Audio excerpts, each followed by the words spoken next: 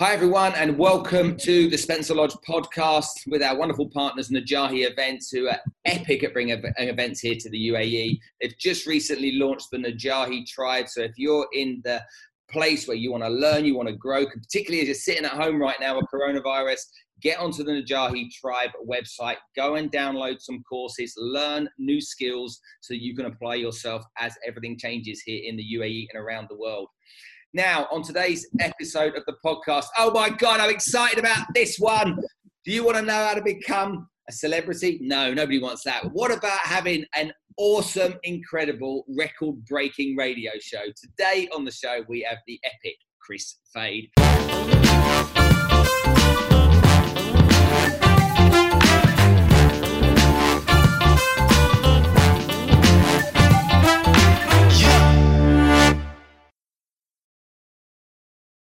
Welcome, Kris. Yo, good to be here. Good first time. I've seen it. I've heard about it. Now it's good to be here.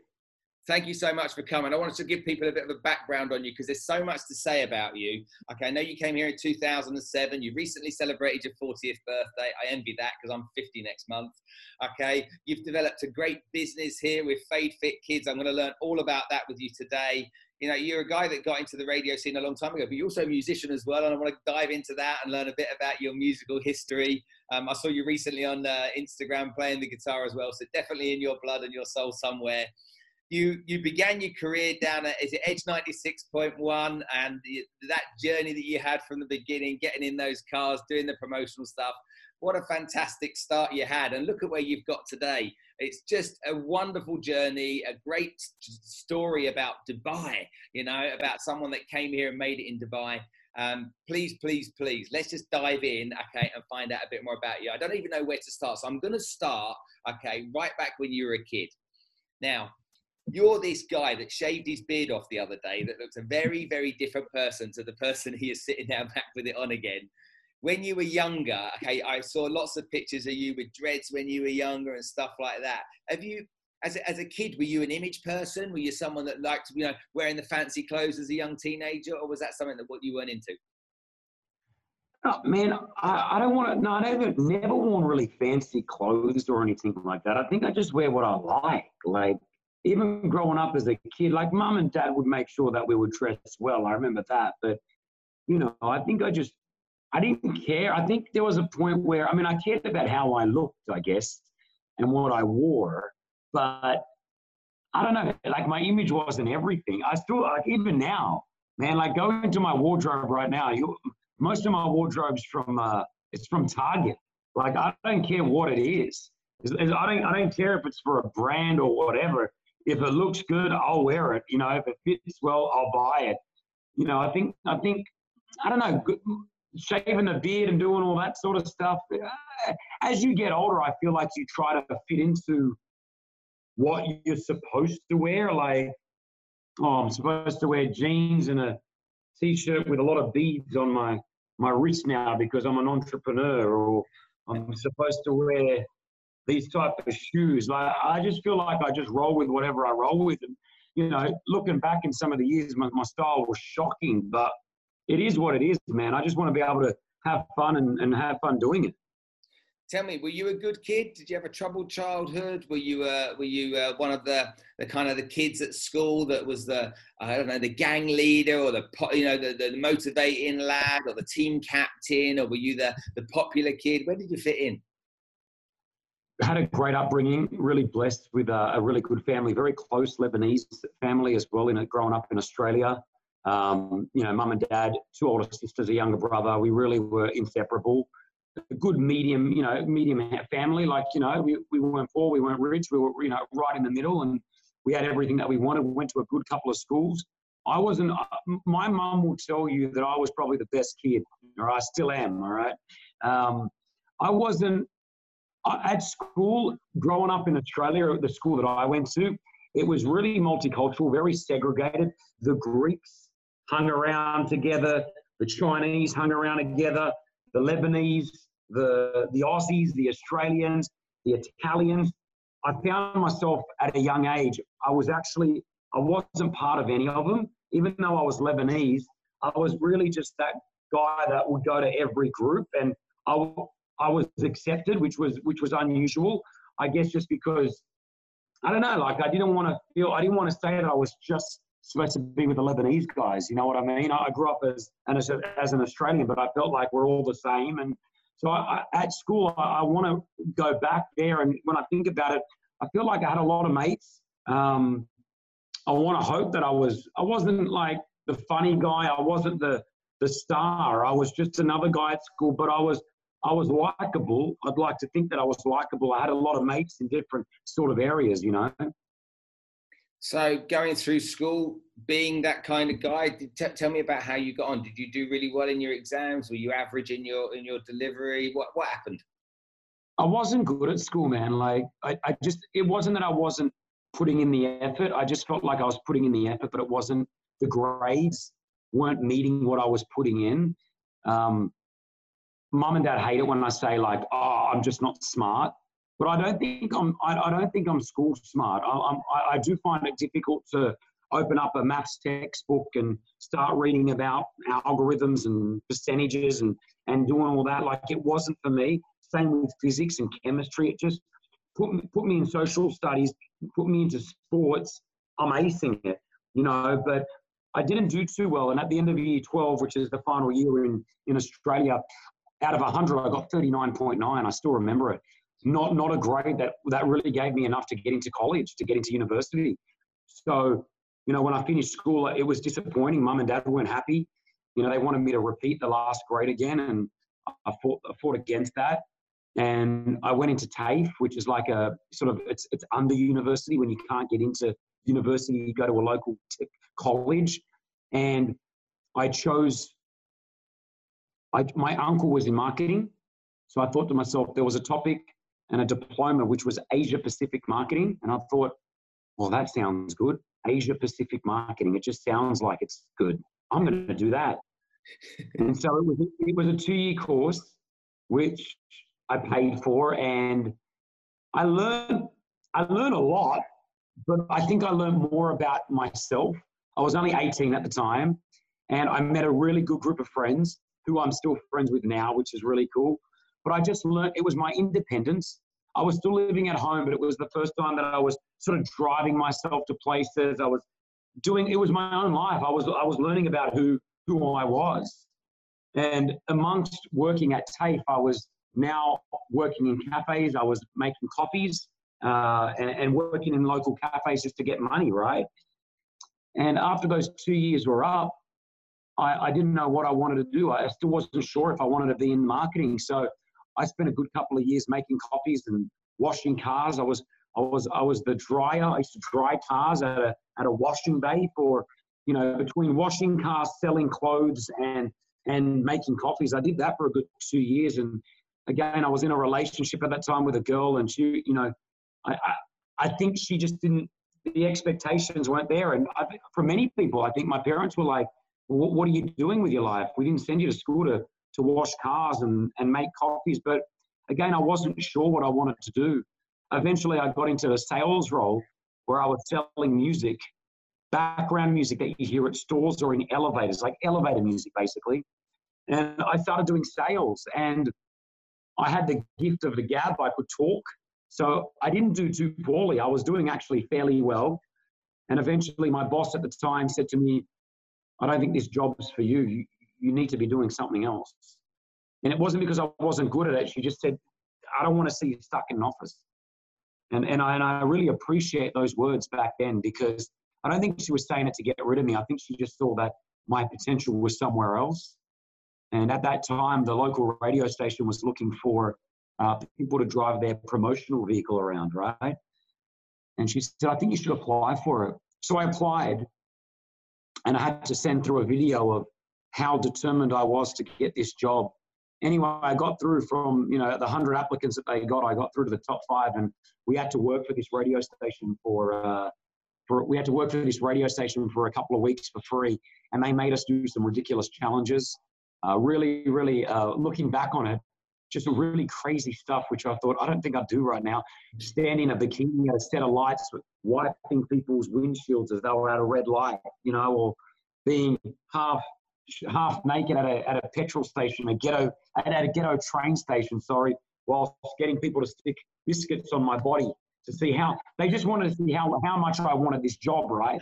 And I didn't get the job. After the whole thing, I didn't get it. I came second. But the way things work, about a month later, they said that the person that they gave the job to just didn't work out. Would you like it? And so I took it. And then that was my step into radio. I was now driving a promotional car around Sydney 4 to 5 days a week, giving away free stuff.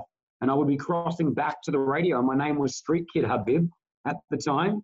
And that's what I did. And I did that for 3.5 years off and on. So when the work would stop in the radio side, driving a promotional vehicle around, I would go back to making coffees, or I'd go back to selling cars. I was living on my own. I was around 22, 23 years old. And, that was life for me. And I look back on it, some of the best years of my life, probably earning around $200 a week, right? My rent, I remember at the time, was $160 a week of this studio apartment in King's Cross in Sydney. I'd have $20 for petrol, and the other $20, I think I used to be a smoker back then. $10 would go on cigarettes, and then I just had $10 to play with for a week, and it got me by. I'd go back to mum and dad's to eat when I felt like I needed to eat, and I did that life for a while. And then I realized that around the age of 23 that I like radio, and I used to go up to level 3 where all the presenters were, and I used to see what they were doing, and I thought, man, this looks so cool. So I started hanging out with the presenters, and some of them are really cool enough to show me the way. And, I would just shadow them. I just sit in the studio whilst they were doing their thing and taking notes and start to learn how to really do radio. And that was my first real step. So I would do that.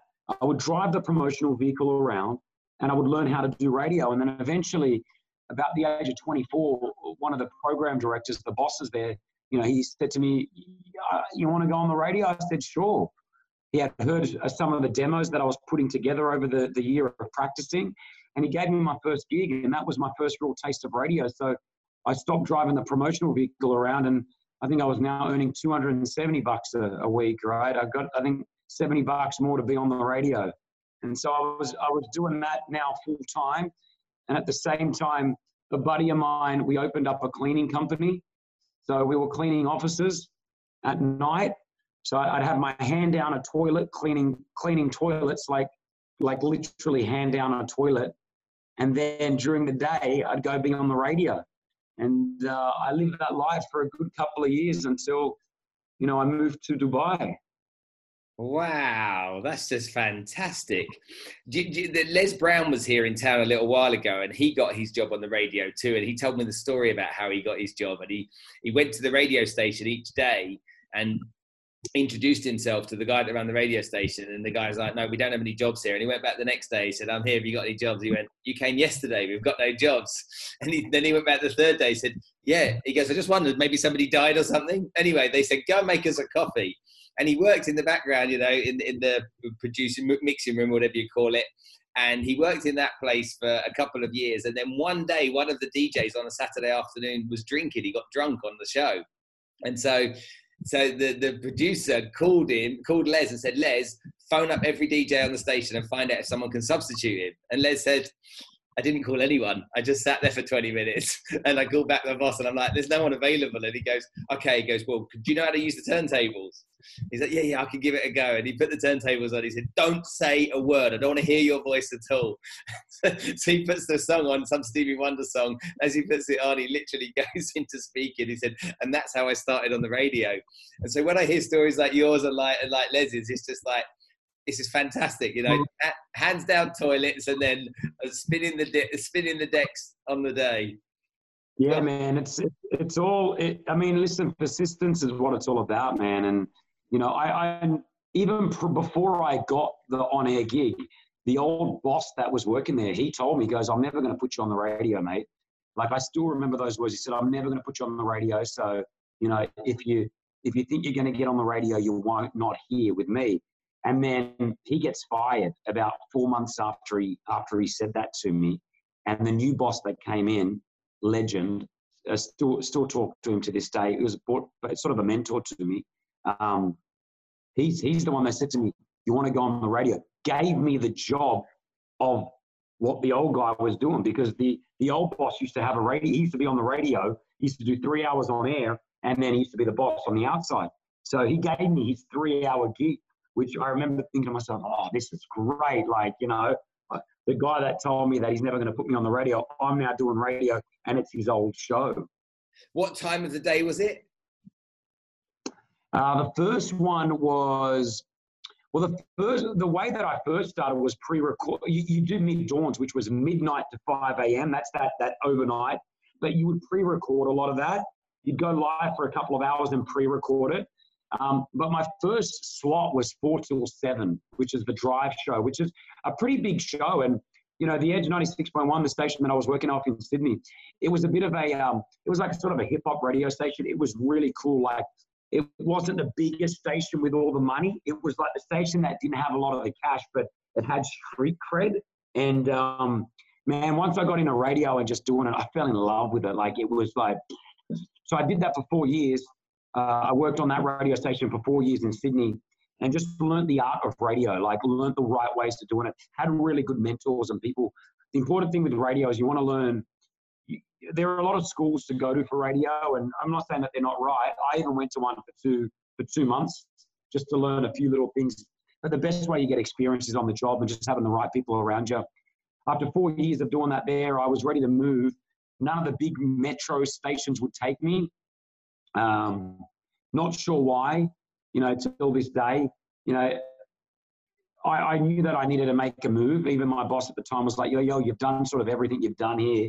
What do you want to do next? And he knew the CEO of Virgin Radio International. Virgin Radio, obviously under Branson, under Virgin's umbrella. And the CEO is an Australian guy based out of Australia, runs, you know, 20 to 25 radio stations across the world under Virgin. And an amazing guy called Ian Grace. And he, my old boss got me in a meeting and said, you know, he said, we're opening up a radio station in Dubai or Kuala Lumpur. I like your stuff. Which one would you like to go for? And I knew that Dubai wasn't much about Dubai 12 years ago on the internet. And I just knew that I wanted to try something different. Dubai was 4 or 5 hours away from Lebanon. I thought, why not get the Middle East back in, maybe learn some more Arabic. And I decided to take that job. So I had to trial out for it still. I still remember sitting down at his office, and I had a T-shirt that said, I've got Dubai written all over me. And I had that on me like 100 times. I've got Dubai. And I remember sitting down with Ian doing the interview. And at the end, I remember unzipping it. I said, I just want to show you this. You like that? And then he said, listen, we're kicking off a radio station in about 9 months. So be prepared. You've got the job, and you know, we'll keep you posted. And yeah, man, 9 months went by. I was still working on radio in Sydney, and I was just counting into the days until I got the word to move to Dubai. So packed up my bags, I think I had about $10,000 in my pocket. Sorry, no, less, 10,000 dirhams in my pocket. And that money came from, I had just got married at the time. So it was a bit of wedding gifts that everyone knew that I was traveling. So they gave me some cash. So me and the wife, my ex-wife now, jumped on a plane and flew out here to Dubai. I didn't know anyone. 10,000 Ds in my pocket. And the first thing I realized is I had to pay a full year's rent up front, which was going to cost me about 90,000 dirhams. I was like, I don't have that money. Like, I thought I made the biggest mistake of my life. So then I had to borrow that from the company, and then I had to pay that back through my salary. Like, it was crazy, man. But I loved every moment of it. And then, yeah, that was it. The year, I think it was November 2007 that I began my year here in Dubai, my life in Dubai. And then when we consider where you started in Dubai and where you've come and how much success you've had on the radio, it truly has been a phenomenal journey to see. Really, you're the name. If there's any name in this city, you're the name in radio, aren't you? I mean, I know Tom and other people as well, you know, and Brandy and all this kind of stuff. I know other people out there, but Kris Fade, everyone knows Kris Fade, everyone knows the radio station, everyone knows when you're on, everyone knows that. And that's a brand essentially that you've built. Did you build it intentionally, or did you build it, a lot of it in the beginning, just by accident? I think I had a vision. I had an aim of what I wanted to do. Like, I had an aim. I knew that I moved and I left my family. I was very close to my family. I knew that if I'm going to come and move my whole life to another country, I want to make it worthwhile. I'm not going to come out here just to get by, pay the bills. There's no point. I'll go back to Sydney and do that. So I knew that I had an image, I had an image in my head that I wanted. I didn't know where it would end up. I didn't know it was going to end up to the caliber that it's at right now. But I knew that I wanted it, and I worked really, really hard. So, you know, I came here to set up a radio station. It wasn't, Virgin Radio wasn't here. My means was to set up the radio station with the other new members of the team. And so, you know, the first 5 years of Dubai, I worked like, I work really hard now, but I get the value of it when it comes to money. You know, what I'm putting in, what I put in now is what I'm getting back at the same time. But those first 5 years in Dubai, I was working so hard, not for a lot of cash. You know, it was more wanting to build the structure, build the base for something that I knew that it could grow into. And I think that's the hardest thing. And that's the thing that a lot of people don't get, is putting in the years of just crap to build the future. And, you know, I was doing 8 a.m. to 9 p.m. days in the office every day. I was on air and doing jobs off air at the same time, balancing it. And, you know, that was the hardest times. When I look back at that, I thought to myself, whoa, they were hard, man. Now my work's fun. I'm out at events. I'm meeting my fans. I'm doing radio shows. I'm having fun. You know, this is what, and I get paid to do that now, you know, and what a life that I have right now that I'm so blessed and grateful to have, you know. But those early years, from driving a radio promotion car around to then coming here and, you know, not earning a lot of cash to do what I was doing, grateful and blessed right now. Can you ever imagine not having radio in your life? Oh, man. I mean, I could imagine it, because I've got all my mates that don't do radio and I see how they live. I wouldn't want to do it though. You know, working that 9 to 5 gig that everyone else does, the office jobs, getting in, getting out. I reckon I'm borderline ADHD. I don't think my mind could do that. My mind thinks it works a little bit differently, and I've got to keep going. I've got to always be on the go. I can't just be sitting at a desk. Man, I don't own a computer. Like, I don't physically own a computer. I do everything on my phone. I've got my manager and my assistant that do all that other stuff. Like, if you see me on a computer right now, you know, the other day my fiance saw me working on a computer and she's like, I've never seen this. It's because I just want to grab my phone. I work on WhatsApp. I love WhatsApp. I do business on WhatsApp. It's instant. It's now. It's let's go, let's go, let's go, let's go. So radio's like that. Radio's let's go, let's go, let's go. Come on, it's live. What do we got next? Come on, let's do it. You know, I do TV as well. I work with OSN. I do the Oscars. I've had a couple of shows here and there. TV's amazing, but it's not radio. TV's still structured. It's, all right, let's get that next shot. Okay, come in now. Radio is live. It's, when it's 9:01 in the morning, it's 9:01 and I'm talking to everyone, you know, like I don't know what's going to happen next sometimes when I'm with Pretty and Rossi on Virgin. Like that's the joy. That's the, you know, I've been doing radio for more than 15 years now, and it's still, every time I turn that microphone on, there's that little bit of, I don't know what it is. It's not nervousness, but there's something there, like, we're live on radio. That whole aspect of being live. I mean, I'm not in anywhere the same league as you, but I go live every Sunday night, and I have a show that I go live on Facebook, Instagram, and whatnot. And people say to me, with coronavirus, you're going to record stuff, you're going to release a video. I'm like, no. I said, my favorite thing to do is to go live on Sunday night, because I have to bring all my energy, all my focus.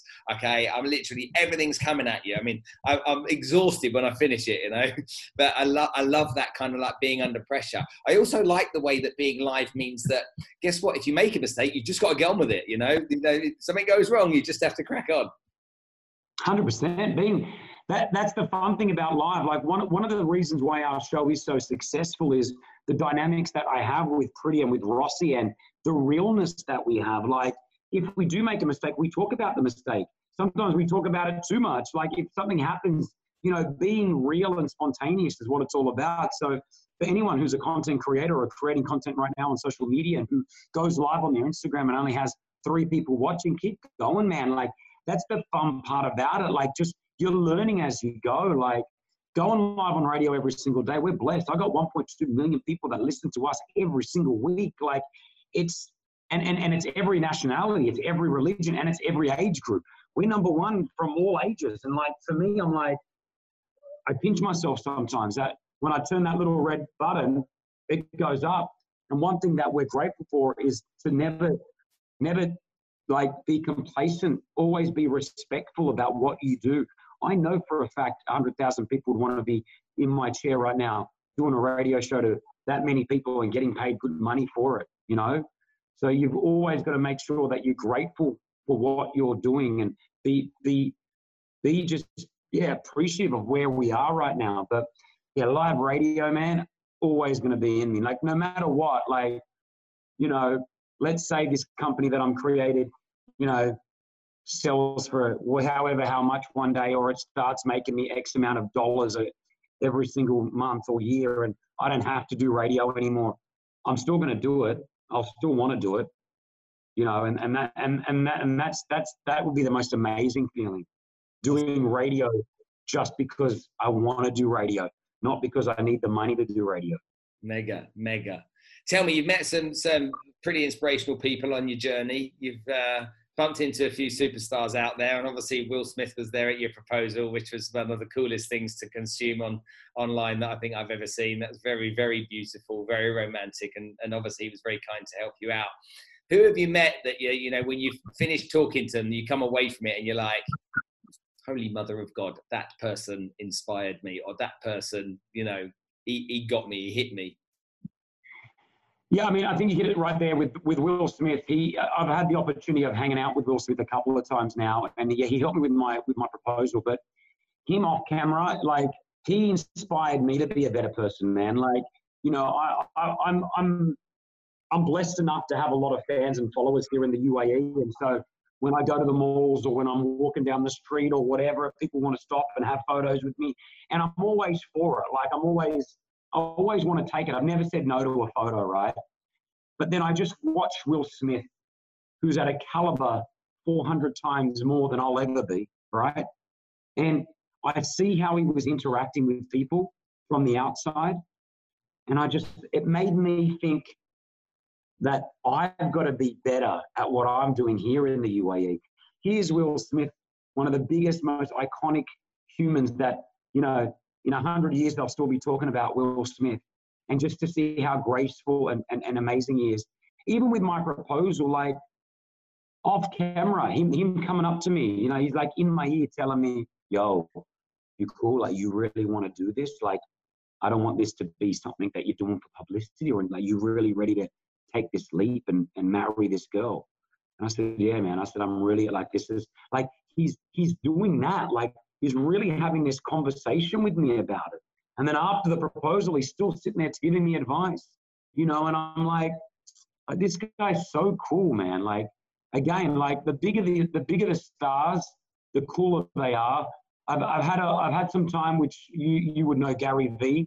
Yeah. And, you know, like, he's just, again, another guy, just legendary, a guy that has created his own wealth, his own knowledge, and now his own platform. And, you know, he literally tells me, if you need any business advice, Kris, you contact me whenever you want. And I do that sometimes. Like, you know, I have the ability of being able to reach out to the likes of that guy, Gary, to be able to say, yo, I'm thinking about doing this. And he gives you, and you'll know this, I will take I'm a leech. I will take what I can from someone if they're offering it. When I know that there are men or women out there who have done what I'm trying to do and they've learned from it, I want to take their knowledge, and I'll take a little bit from here, a little bit from there, and a little bit from here. And in my expertise of what I do on radio, I'm blessed to be able to meet some amazing people, man. Like, I spent 2 days in the Maldives with the creator of Netflix, man. Like, there I am sitting with the man, having dinner with him, you know, and I'm thinking to myself, Mark Rudolph. I'm like, what do I want to ask him? And I'm asking him all the questions. Did you know Netflix was going to be what it was today? Hearing him just say stuff like, no, did not realize how big it was going to be. Like, it inspires you, because we all have dreams and we all have these ambitions that we want to achieve, and being able to see it from people who have already done it, like, is amazing. For me, The Rock is my savior. He's the guy that I look up to. I love his work ethic. I love his story. I love everything about his movies, how he trains at the gym, his collaborations with brands like Under Armour. So I got to interview him briefly with Kevin Hart, and this was in Paris a couple of months back before the virus. And again, I love to watch these guys when they're not in front of the camera. And I was sitting on a couch, and The Rock was probably 10 feet away from me, just talking to his staff. And I was just watching him interact with his staff. And again, that's where I gain the most out of a lot of these artists, how they are, how they are. And just seeing the way that he was talking, he was in charge, but he was also taking notes, as in people were giving him information that he was acknowledging and giving back. And then when the cameras are on, he was on again. And it was like, this guy is amazing.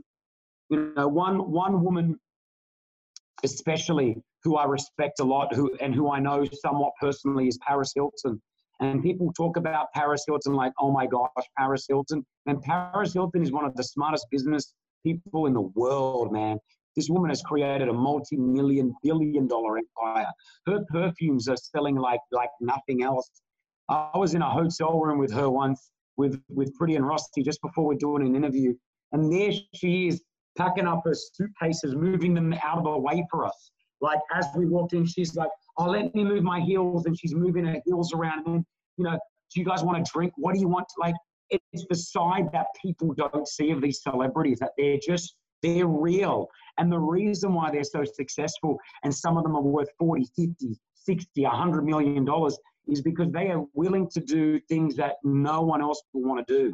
And that's the difference between success and people who are just doing what they want to do.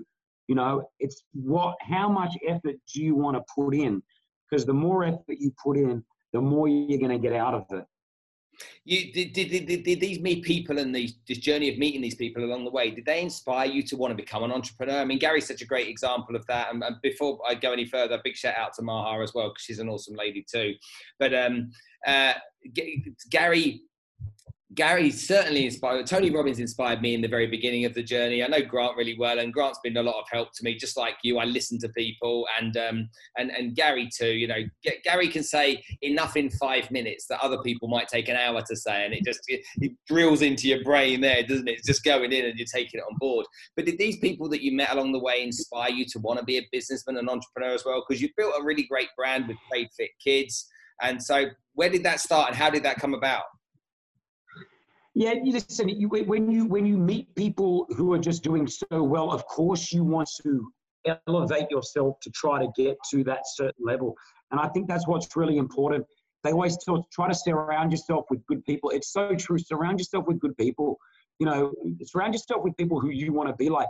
Now, that doesn't mean that you have to say goodbye to your OGs, your day ones, your originals, who just want to be an accountant. Being an accountant is an amazing job. Being a plumber is an amazing job. Being a call service like at a call center, it's amazing. You are still achieving. You are still doing a job, and that's what makes this world run. But if you want to do something that is probably going to make you more money or give you a better long-term end game, my thing is about ending. Like, I'm always thinking of the future, and I know it will never happen. But my future is, when can I put the handbrake up and do absolutely nothing and know that I'm good? And I want to hit that moment, but I'm still not going to stop. And I know that. Because when you look at people like Grant Cardone, you look at people like Gary Vee, Will Smith, these guys don't have to work. They don't have to do anything. They can literally sit and do absolutely nothing, and their kids and their kids' kids will still be all right. Yeah. But it's the need, it's the want of wanting to keep going. And I love that, and I want that. And a lot of people sometimes tell me, Kris, you're doing too much. Why don't you slow down? I think you're pushing yourself. I'm not. I'm not. I'm just at another level, right? I'm at another level. And that's not saying that your level is not good. You can stay at that level, that's cool. And that level is great. But I'm at this level, right? And I want to keep going. And I hope to go to a higher level to keep doing it. So meeting these people, man, you know it. You spend 5 minutes with Gary Vee. You want to set up another 100 companies. You want to keep going. You've got a bunch of ideas, you know. And that's John. I don't know if you know John Lee. Do you know John? Yeah, I know John really well, yeah. John's a legend, right? Like, so John's another guy who I was on a Zoom call like this, you know, just last week, because I had a few questions I wanted to ask him about something to do with digital and my online business. Man, 45 minutes with John. At the end of it, I'm like, all right, well, let's go. Here we go. And I'm calling up my guys going, I want this done. I want this done. Hey, let's do that. Why don't we try this? And it's just amazing. Like, it's so important to surround yourself with people that motivate you, you know, because that's at the end of it is what's going to keep pushing you forward. Oh, man. Amen to all of that, for sure. I know we've not got much time left. I really want to just talk about this business that you've got, because I want to learn how you got into it and what prompted you to do it and where you're at right now and where's it going. Okay. So created a brand called Fade Fit. Underneath Fade Fit General, there's Fade Fit Kids and Fade Fit Energy Snacks, right? The way that I came up with it was one of my good friends, Mustafa Koita, who's a milk guy. Yeah, I know Mustafa. He used to pay me to promote the milk, right? And it was then that him and I became mates. And he said to me, and it clicked with me. It's like he was building this for his kids. He wanted to leave a legacy for his children, and that made me think, I want to leave a legacy for my children. And then I started thinking about things that I wanted to do. And I lost a lot of weight, mate. One of the biggest things that I've achieved in the last sort of 6 years was I lost about 30 kilos of weight.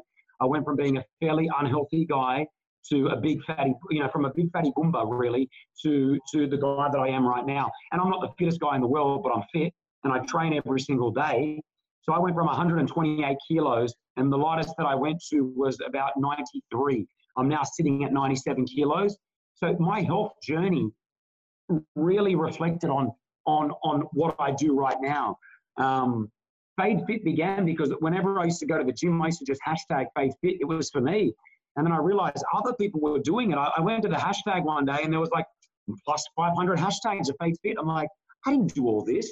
And it was other people going to the gym just, you know, as they were doing the gym, I was saying Fade Fit. They were on the journey with me. And I love that. So then I used to go and get snacks and buy healthy food. I had to buy healthy food because I'm now fit. And I found out that healthy snacks were pretty expensive. And then I thought, oh, I want to buy some healthy snacks for my kids. I've got 2 daughters, and they were also expensive. I was doing, you know, $70 a week or 200 dirhams a week on healthy snacks for my kids. And I said, that's too much. And they were like, that was only one a day. Like, it was just not worth it. So I thought to myself, what can I do here? Maybe I can open up a healthy, you know, produce healthy snacks for kids. So I got on the radio and I talked about it on my show. Mothers and parents and the kids were like, yes, we find that either I've got to buy something really unhealthy and sugary filled with artificial flavors or colors, which is really cheap. I get it. Or if I want a healthier option, I've got to spend for my kids' snacks anywhere between $4 to $5 for a snack, you know, 12 dirhams, 13 dirhams for one snack. So teamed up with a couple of good people. It's all my investment, but surrounding myself with contacts that I had, was introduced from one people to another person, and I kicked off Fade Fit Kids, which is a snack company right now. We started off with 1 snack. We now have 3 kid snacks, 1 kid multivitamin, sugar-free multivitamin kids, and we have now 4 adult snacks or all ages energy snacks. And we're doing really, really well. We've expanded in 2 years. You know, I speak to other guys who are in FMCG, like who are in the food manufacturing, and they tell me, they say, where you are right now in 2 years is where we were 5 years in or 6 years in. And I love hearing that because I'm doing this for the first time, and I get frustrated sometimes. I get frustrated with, why aren't we in this shop, and why haven't this deal gone through, and why are we out of stock here, and what? And then they come and tell me, they're like, Kris, this is what it's about. This is what our business is. It's never, ever going to be 100%. You're never going to be covered in all stores, or you're never going to not be out of stock. This is what our business is. And they keep telling me that I'm having good problems. Good problems mean that our supply is not meeting with our demand. And I'm like, because I get frustrated. These are sales. Why aren't we selling? Get the supplies in. They're like, you're just moving at a faster rate than expected. It's a good problem. So we're right now producing Fade Fit. We're a healthy snack company. We're affordable. And, we're in now 500 outlets across the UAE. We're selling in all the big guys like Zoom and Carrefour, and online at Amazon and Gibson's. And we've got some huge deals happening as well, which I've signed, which I can't mention right now. And the coronavirus has put a handbrake on it. So, but there's some really, really cool stuff. And do you enjoy it, Kris? Do you really enjoy that part of the business? Is that something you get a lot of satisfaction from? Yeah, man, I do. I love doing it. I love doing it. Again, I've surrounded myself with a really good amount of people. So, my fiance, Brianna, she's the brand manager of it. She's my eyes and ears to the business, because I can't be there 24/7 because I work on radio. My job is radio and doing what I do. So, I employ a team of people who are my eyes and ears, and they do the day-to-day runnings of it. I then have an agency called Imagine, who also run the days-to-days for me, and they've got the experience. They deal with this. They've been dealing with this for the last 20 years, right? So they've got the experience. And then I team up with an amazing distributor called ESF and an amazing manufacturer called B&B.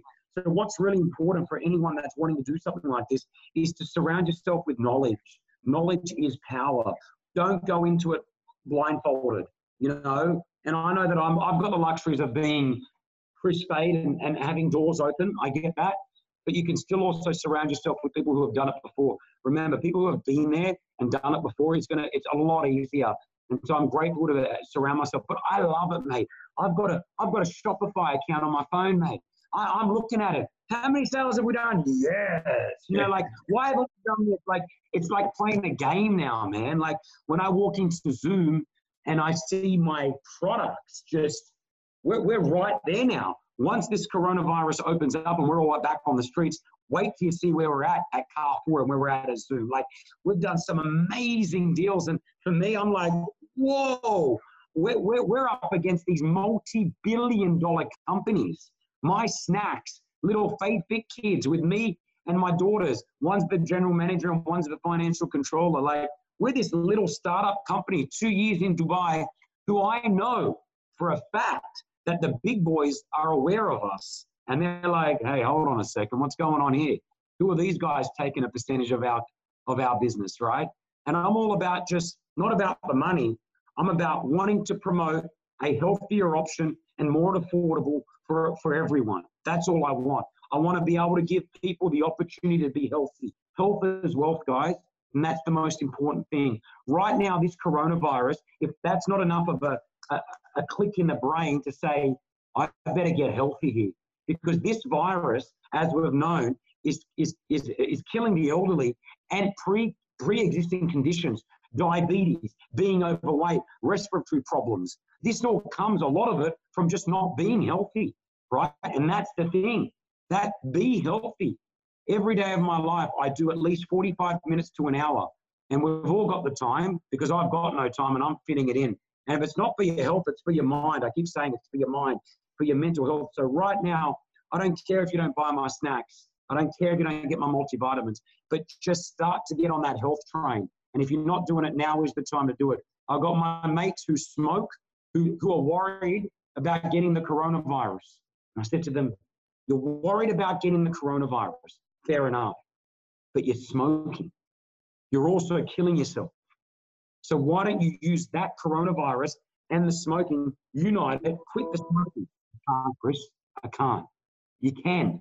I smoked for 15 years. I've been smoke-free for 9. Hard thing to do. Totally hard. But you can do it. You can do anything you set your mind to. Absolutely. Kris, it's 12:30. We're 45 minutes in. I could sit and talk to you for the next 2 hours. I've got about another 30 questions to ask you. So we'll have to catch this up another time, because I know you've got to head into another meeting. Let's go another 10. Let's go another 10. If you're cool with it, I can go another 10. Oh, magic. Perfect. Excellent stuff. All right. So let's just talk about living this healthy lifestyle. You were overweight when you were younger. Okay. You struggled, but losing 30 kilos is a lot of weight to lose. This is not a little amount of weight. How long did it take you to lose that weight? And where were you psychologically when you were ready to take the action to go on that journey of weight loss? Okay, so I wasn't overweight when I was young. I was fit, man. From the age of 10 to about 16, I used to win all the swimming championships, cross country, athletics. I was fit, right? And then at the age of 16, I put on that puppy fat, where you stop growing, but you keep eating, right? So I got overweight. But by the age of 20, I shot up again. I had a late growth spurt. So from the age of 20 to 28, I was fine. I was lean, actually, fairly skinny. It was when I moved to Dubai. I moved to Dubai, and within the first year, I was okay. It was probably year 2 that I just started. I was working so much, and I was just eating. And you were eating crap. Horrible, mate. I was eating anything you could imagine. I didn't know what calories were. I was just eating, man. And I think I went through a lot of anxiety. In a period where I just kept eating. The anxiety was just, I don't know where it came from. I think it might have been an accumulation of like moving to a new country on my own or with my ex at the time. Having a baby I went from being single, living in a studio apartment with absolutely no responsibility, literally a year later, living in a foreign country with a girl that I had just met, pregnant, not earning too much cash, all on my own. And I think all that together just clicked off something called anxiety, which I had never, ever experienced in my life. Didn't even know what the word was, right? So I think I used to just eat my anxiety in. And I just kept eating. And by the time I knew it, I was 20, I would have been about 29, 30 years old. And I was 128 kilos, bro. And I didn't know how fat I was. And if anyone wants to go, you can just Google Kris Fade fat or Kris Fade something. You'll find massive photos of me, right? And I just knew something had to change. Now, out of a negative, always find a positive. And so when I went through my divorce, it was the trigger that went, bing, I need to get fit. I need to get fit for myself. I need to get fit because I've got to get back on the market and find another woman one day. Yeah. There were so many factors to wanting to do it. And so that was it for me. That was the moment that it would have been, I think I was around 32 years old. I was just coming out of the divorce and I was 33, and I said, that's it. I spent days and nights at the gym. I put all my anxiety and my frustration and all that crap into the gym. And I was doing amazing workouts. I was training in the morning, training in the night, not for too long, like 30 minutes here, 30 minutes there. And I started to eat really healthy. I went from probably eating 4,000 or 5,000 calories a day, and I went down to eating 1,700 calories a day. I got a meal plan. Okay, so I got a meal plan. I didn't know what company it was, but I ordered a meal plan, 1,700 calories a day, and I stuck to that for 1 year. And I mean strict. It was a boring life, but I dropped weight like no other. I used to take dinners to restaurants and put my own meal plan into it and eat right because I couldn't eat any of the other food. I had 1 day off, so training twice a day on 1,700 calories a day. I dropped 20 kilos easily. The first 10 dropped off in the first couple of months. The first 10 drop off like that, right? The next 10 took about a year, all right? And then probably the last 6 or 7 took about another 8 or 9 months, right? And I've now put on 6 or 7 kilos since the moments when I was like jacked, I was ripped. I felt like a machine. But now I've got that balance where I've gone, I'm not going to have a six pack, and I'm fine with that. I'm going to hold a little bit of weight around my gut. I'm okay with that. I'm 40 now. I'm healthy. I do at least 45 minutes of cardio a day and I lift weights. I feel good. So when I go outside and I put my clothes on, guess what? You feel good. Because when you're overweight, you're depressed, you're anxious, you don't want to go anywhere. You don't want to see anyone. You don't want to go out. You don't want to take photos. You don't want to do any of that. So that health journey really clicked. And once you find that health, man, it's infectious. If I miss my 5-minute, if I miss a 10-minute workout, I get angry. I get the whole day. I'm like, oh, I've missed my workout. Yeah, So absolutely. I'm watching that help. A lot of people get, you know, they go and see a doctor and the doctor says one more cigarette and you're going to get cancer, and it enables people to give up smoking instantly, where they'd tried for years and years to do it. A lot of people carry extra weight and then the doctor says, look, any more of this and you're going to get diabetes. And that is the trigger a lot of the time for someone. If it's not diabetes, it's some other health related issue. You decided when you were getting divorced that you needed to lose some weight. Was there any intervention? Was there a consultation? Was there a doctor that said to you, you need to be careful here, or a medical professional or a personal trainer? Was someone telling you to be worried, or did it all come from you? No, I think it all came from me, man. I just knew that anxiety came when I was at the gym. After the gym, my anxiety would be at least, it would lower my anxiety levels so much, and it would last for like 2 or 3, 4, 5 hours sometimes.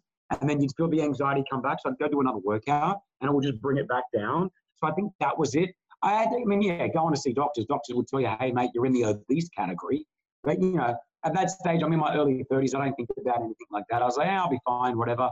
It's not till later on. It's not till now. There's positions like now where I guarantee there'd be people sitting there with diabetes, or people sitting there who are overweight or are smoking, that are like, now with this virus going, I've got to watch out. You know, you shouldn't have to wait for something like this. One of the big things and the big triggers is having kids. If you don't have kids, you may not understand it, but once you start to have kids, you want to look after yourself even more, because you've got a responsibility for your children to be around for them. What's the point of having children if you're going to die when they're 10 years old? You know what I mean? Like, you want to make sure that you're there and you're doing everything right, and you want to enjoy life. Who wants to spend their life sick, in and out of hospitals, being on pills every second day?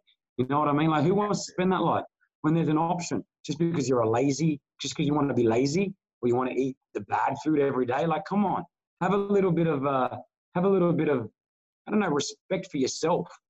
You know, have that self-respect. Do you think this behaviour of you losing weight, then setting up Fade Fit Kids, is setting a great example to those little princesses that you've got there? And are you enjoying being a good example? 100%, man. Like, you know, they see how hard daddy works, and they see me being at the gym every day. I make sure they do their workouts as well. You know, within this journey, I actually I co-own a company called Enhanced Fitness, right? Again, it was an opportunity that came up where we're personal trainers. We're like the Uber of personal trainers. We bring personal trainers to you. We train you in your house. We train you in your garden, at your office. Now with Corona, we train you through this. We do, you know, we're doing 400 to 500 sessions a week just through Zoom right now with our trainers, right? And, you know, the opportunity came up with this company where they had just set up, and they were asking me to be a part of it. And I thought to myself, man, I definitely want to be a part of this, because I know it's going to help people. And like Fade Fit, we're a community. We're creating a community of healthy individuals who want to look after themselves, who want to better themselves, but who don't want to have to spend a fortune doing it.